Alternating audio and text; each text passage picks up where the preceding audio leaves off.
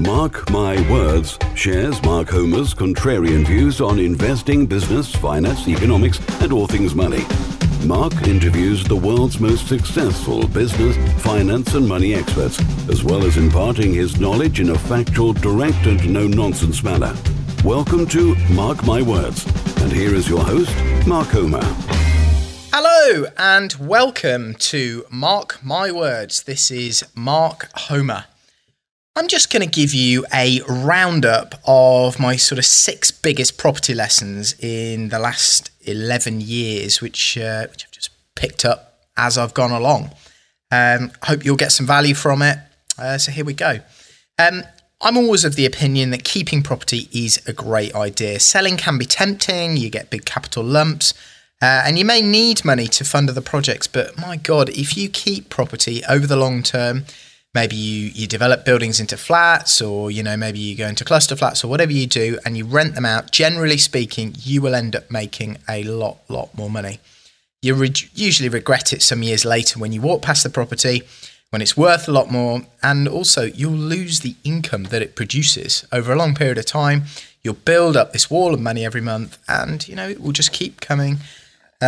Regardless, of what's happening, you'll end up with this money, so you don't effectively need to keep working. This frees your time to create new income streams. Maybe you find more property and you just keep getting paid for the rest of your life. Don't pay builders for works not complete. Although we frequently do get pushed into this and sometimes have to run ahead a little bit, we often try as hard as we can not to expose ourselves by getting too far ahead on jobs. Builders can go bust. The more you pay them up front, the less motivated they are often to finish the job. The most important thing is the final payments. You must hold a good chunk back to get them to finish all of those last little bits, because once they've received all the payments, often they're on to the next one. So very, very important, that is. And if builders walk off site and you've held money back, then usually you've got cash to pay the next builder, although they'll always sort of top you up and you'll end up with sort of a bigger bill than you would have done. So it is better to try and stay with builders many years. That's my favourite sort of maison d'etre. So economic changes that initially can look cataclysmic, often they're sortable. Let's think about, lots of legislation changes which were happening last year or the year before. Section 24, we had at Christmas quite a big blip with the stock market and various other things that, it hasn't developed so far into a recession or anything major. A lot of the time you are better just sort of cracking on and continuing where you are, trying to time markets. Selling properties because you're expecting values to drop generally is a mug's game. You won't time it properly. You'll end up wasting loads of stamp duty rebuying properties later. You'll end up paying capital gains tax or corporation tax when you sell properties. And then you've got to spend your time or your management time or the people in your office you've got to pay to go and find you more property. So even if you think the market's going to drop, fall off a cliff, usually better just to hold. The reality is you should be doing it for 20, 30 years minimum anyway. You'll be taking income in the meantime, so it shouldn't actually make any difference, because over the medium to long term, if you hold it, the value will usually go back up again. It always has done. Clearly, interest rates can be a risk. If they, go really high and you've got a predominantly rental model, then you need to focus on this and sort of make sure you've got enough cash aside, make sure your yields are really high, make sure you're buying buildings that throw off lots of income. And therefore, that'll keep you safe during the more difficult times. I remember in the last recession, most people were scared, they wouldn't buy. In hindsight, it was a brilliant time. We got buildings, cheapest I have ever bought them. It was the best time to buy in a generation. I don't think there's any question of that. And that'll all come round again. We're in the second half of this cycle, I would have thought. Let's say the last recession was 2008, 9. This cycle probably started 2010. How long is it? Well, who knows? It could be 10 years. It could be 20 years. I think the last one was maybe 17 or 18. There are different ingredients, so it's going to be a different cake and it will happen differently this time. But I guarantee the wheels will come off. There will be another recession. And you need cash aside to get you ready to get in and start buying again. So I think that's a very, very important thing to focus on. and you know, you need to keep cash back for that and recognize when it's there. Everyone will be quite negative. People will be telling you property's going to kill you, and you know, oh God, they'll look at you probably a little bit sheepishly, or you know, with maybe they'll sort of feel sorry for you if they think you're in property during one of the recessions. Don't worry about it. That means everyone else is feeling the same way, and it's often a good time to get out there as long as the market has sort of stopped dropping, and you'll know when that is. Dinner party investments. Often people like to brag about what they own. Investments that shine usually don't. The sexier they look to the average person, or the prettier the property looks, the more likely it is that the building will depreciate more and probably produce a lower yield than older, less good-looking properties. So whilst it's good to try and keep things simple, it's also true that doing what looks easiest and which others think looks great and understand can mean thinner or no profit. A good example would be all those new build flats and houses that lots of investors love to talk about at dinner parties and sort of show off and brag about. Often they drop 15-20% as soon as you buy them. They yield very, very low. You're much better buying the old dirty stuff, adding value, extending, you know, converting, you know, going into the loft, whatever it is you're needing to do.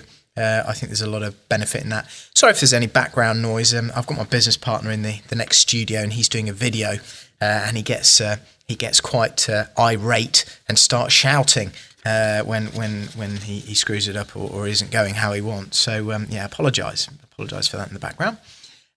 Next one, focus on 1 or 2 strategies and get really good at them. I've seen people trying to do 6, 8, 10 strategies, and they fire on, and they, you know, try and sort of spend a few hours on each every day, and they don't become good at any of them.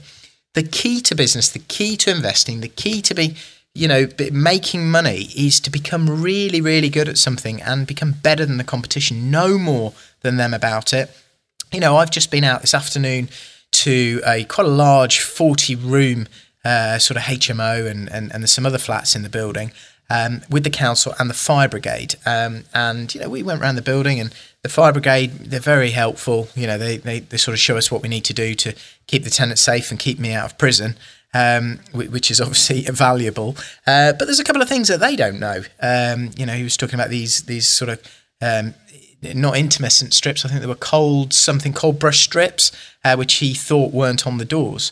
But we'd actually installed them all. And then we sort of explained about the automatic opening vents, and the council want the fire extinguishers taken out, and actually the fire brigade want them taken out, but the council want them leaving in. And we've had to navigate all of these rules and become very, very conversant in dealing with larger buildings and managing them and making sure the fire risk assessments are done properly. So they're very, very important, and these are important strategies to understand. So, you know, that has come through focusing on something, doing it over and over again, not necessarily listening to the first person that comes along and tells you about it, and reading loads. And because of that, we can navigate the rules, create good investments, and end up making money. Lots and lots of people say, oh, equities or shares are better than property. My financial advisor told me so. And that may be true when you're talking about property funds. So big property funds own lots of commercial buildings, often maybe big shopping centres, which aren't great at the moment. Lots of industrial, maybe Amazon sheds. You know, maybe they own offices, government buildings, all that sort of stuff. And they compare that with property, or they think it's the same as property that you would buy yourself, make a direct investment. Maybe you buy a house, a flat, and you know, run it yourself. That's actually not true. Most of the time, if you're buying within a fund, the returns I have noticed over time are way, way lower than if you're directly investing in property yourself, you're running it yourself, you're adding value, and you're managing the building. Maybe a letting agent's doing, but you're managing your investments yourself. I usually always return cash on cash or well into double digits, often 15, 20, 25, 30% return on the cash I've got invested. Whereas in a commercial property fund, often, you know, you're lucky if you get 5, 6, 7%, as with equities. Can be good for some people if they want a completely hands-off approach, but probably not the best, generally speaking, if you are looking for the highest return. So I'm now going to talk about the sort of biggest lessons, the biggest business sort of lessons that I've got in the last 11 years. So these are not sort of property specific, but they are more to do with general business. Often, there are lots of new laws, taxation. We've got Jeremy Corbyn on the horizon at the moment. He isn't a good thing. But, we've got Brexit in the background. There are changes to the taxation system. There's always changes with VAT or corporation tax. They can initially look awful. They can scare a lot of people. But the reality is that I'd say 8 out of 10 of the things talked about never happen. And then they consult on the ones that they are going to do about it, the 1 out of 10. And often, sort of half of those happen. So maybe 1.5 times out of 10, something actually happens. And then there's often ways to mitigate or deal with the effect of these legislative or taxation changes. So don't be put off by all these people sort of saying to you, the law's going to change, or buy-to-let's getting difficult because of this, or, you've got licensing on everything now. That may be true, but it can push other people out and mean there's less competition. So, leave a bit of meat on the bone, cash in the bank to deal with these issues. Long term, the market adjusts. Economics will usually look after you. Father Time will look after you. If it is more difficult and less profitable, often the rents have to go up, or the property values, maybe become a bit cheaper for ones you're going to buy, or there'll be less landlords in the sector, so less competition. It usually all, works out. The cream rises to the top. If you're the best at what you do and you're providing the best product, you'll get paid for it, and the weaker landlords will disappear. So this is the case in any business or any investment. People often misevaluate risk. It's not a good idea to take big, unnecessary, uncalculated and unmitigated risks.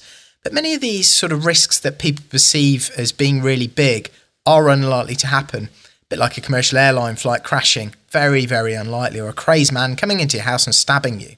Daily Mail had that in it today, and my wife sent me that with great concern, but it's highly unlikely to happen. We're attracted to things that keep us safe, so we look at negative stories. The news is full of negativity because it's more likely to get you to tune in. It's an innate quality that we have from sort of ancient times where, we'd have marauding invaders coming to kill us, and we'd want to learn about that news to keep ourselves safe. Not necessarily that relevant in today's world, but it's a human instinct and it's something that we're constantly drawn to, hence why newspapers and the TV news and media in general is designed to shock us and designed to make us look, because then we end up buying that media and they end up making money. It's not necessarily the reality, though. The reality is that more people die in car crashes every day. 5 people every day die on our roads. 1 in 3 of us will get cancer. And some of that is because we're eating unhealthily. But we don't necessarily perceive those risks to be very high. Also, people would say, well, let's go and buy a super safe stock market fund from an IFA that provides 3% income, because that property investment, because they perceive that property investment is risky. Whereas, the property investment might make 15% return on capital easily without, needing too much work. So they're interesting and important things to look at. I fly a helicopter, and yes, it is riskier, definitely, than flying in a commercial airline. But, it's not really that much more risky than driving on the roads. But every time a helicopter crashes, it's pretty spectacular. Hits the news, and people's perception is that helicopters are inherently dangerous. Well, if you follow the rules and, you go up in generally good weather, then, they're not actually as risky as people think. But of course, they hit the news because they don't crash very often because there aren't that many of them. But when they do, it's spectacular, a bit like a commercial airline flight. So birds of a feather flock together. If an investment is risky, a scam, unlikely to produce good results, I often find the individuals involved in it are less experienced and often have questionable morals.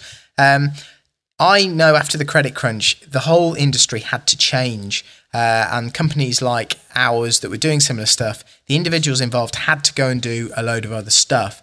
And it's so interesting. All the ones that I felt were scammers before the recession came along, they went off and did similar stuff. Birds of a feather flock together. So you don't necessarily need to understand an investment or understand what it's about. You just look at the people who are doing it and who are around it. And often that will give you the sort of 6 months, working on it and trying to get into it. That will tell you all you need to know about it. And it saves me a lot of time to work out, if something warrants further investigation. Just look at who's doing it, and often that can save you a lot of time. People always buy what they want and not what they need. People love the sexy things like, the Apple iPhone, but HTC or definitely a Samsung phone is just as good in many ways, but a hell of a lot cheaper. Apple looks a lot better. It's made from nice, sexy metal and glass.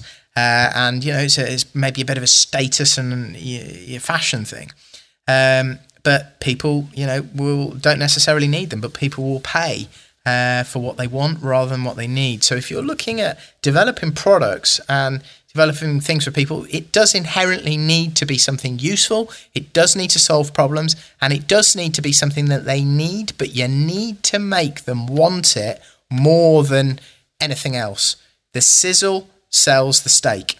It's really, really important. So your spend on marketing and your spend on sales in your business should come first. That should be where you start and finish. And obviously you need to spend on product, make sure it's really good, but that may come after your marketing spend, because if you don't have marketing, you do not have a business. No from somebody buying something or investing in something is only no today. If people reject you, stay close to them. Let them continue to see you doing what you do. Make something successful. They usually come back with time. Some like to wait and watch to work out if someone or something is investable or something is working. Be consistent. Let them see, that you're somebody who they can trust, rely on. Keep on keeping on. Keep on, becoming better and better at that thing. And then over a period of time, usually they'll come back and it'll be pretty obvious who's sort of in that sector and who's doing it. Cars, things, houses, gadgets, doodads, they give you a short-term hit. It's proven by many, many studies that experiences, relationships with people, experiences that you have, things you go and do are way more meaningful, will make you happier, and that's probably what you get to keep. When all is said and done and you're at the end of your life, or maybe even you're midway through your life, things can get taken off you. Experiences, your relationships with others, less so. So focus on the latter as much as you can. Do that, go up that mountain. If you want to learn to fly a plane, go and do it. Go and see that old friend. Go away for weekends or see your family. All that stuff, that is more important than cars, things, doodads, gadgets, this sort of consumer society we've got. I'm not sure it's that good for our well-being or our happiness. Hope you've gleaned some information and some value from that. That has been Mark Homer for Mark My Words.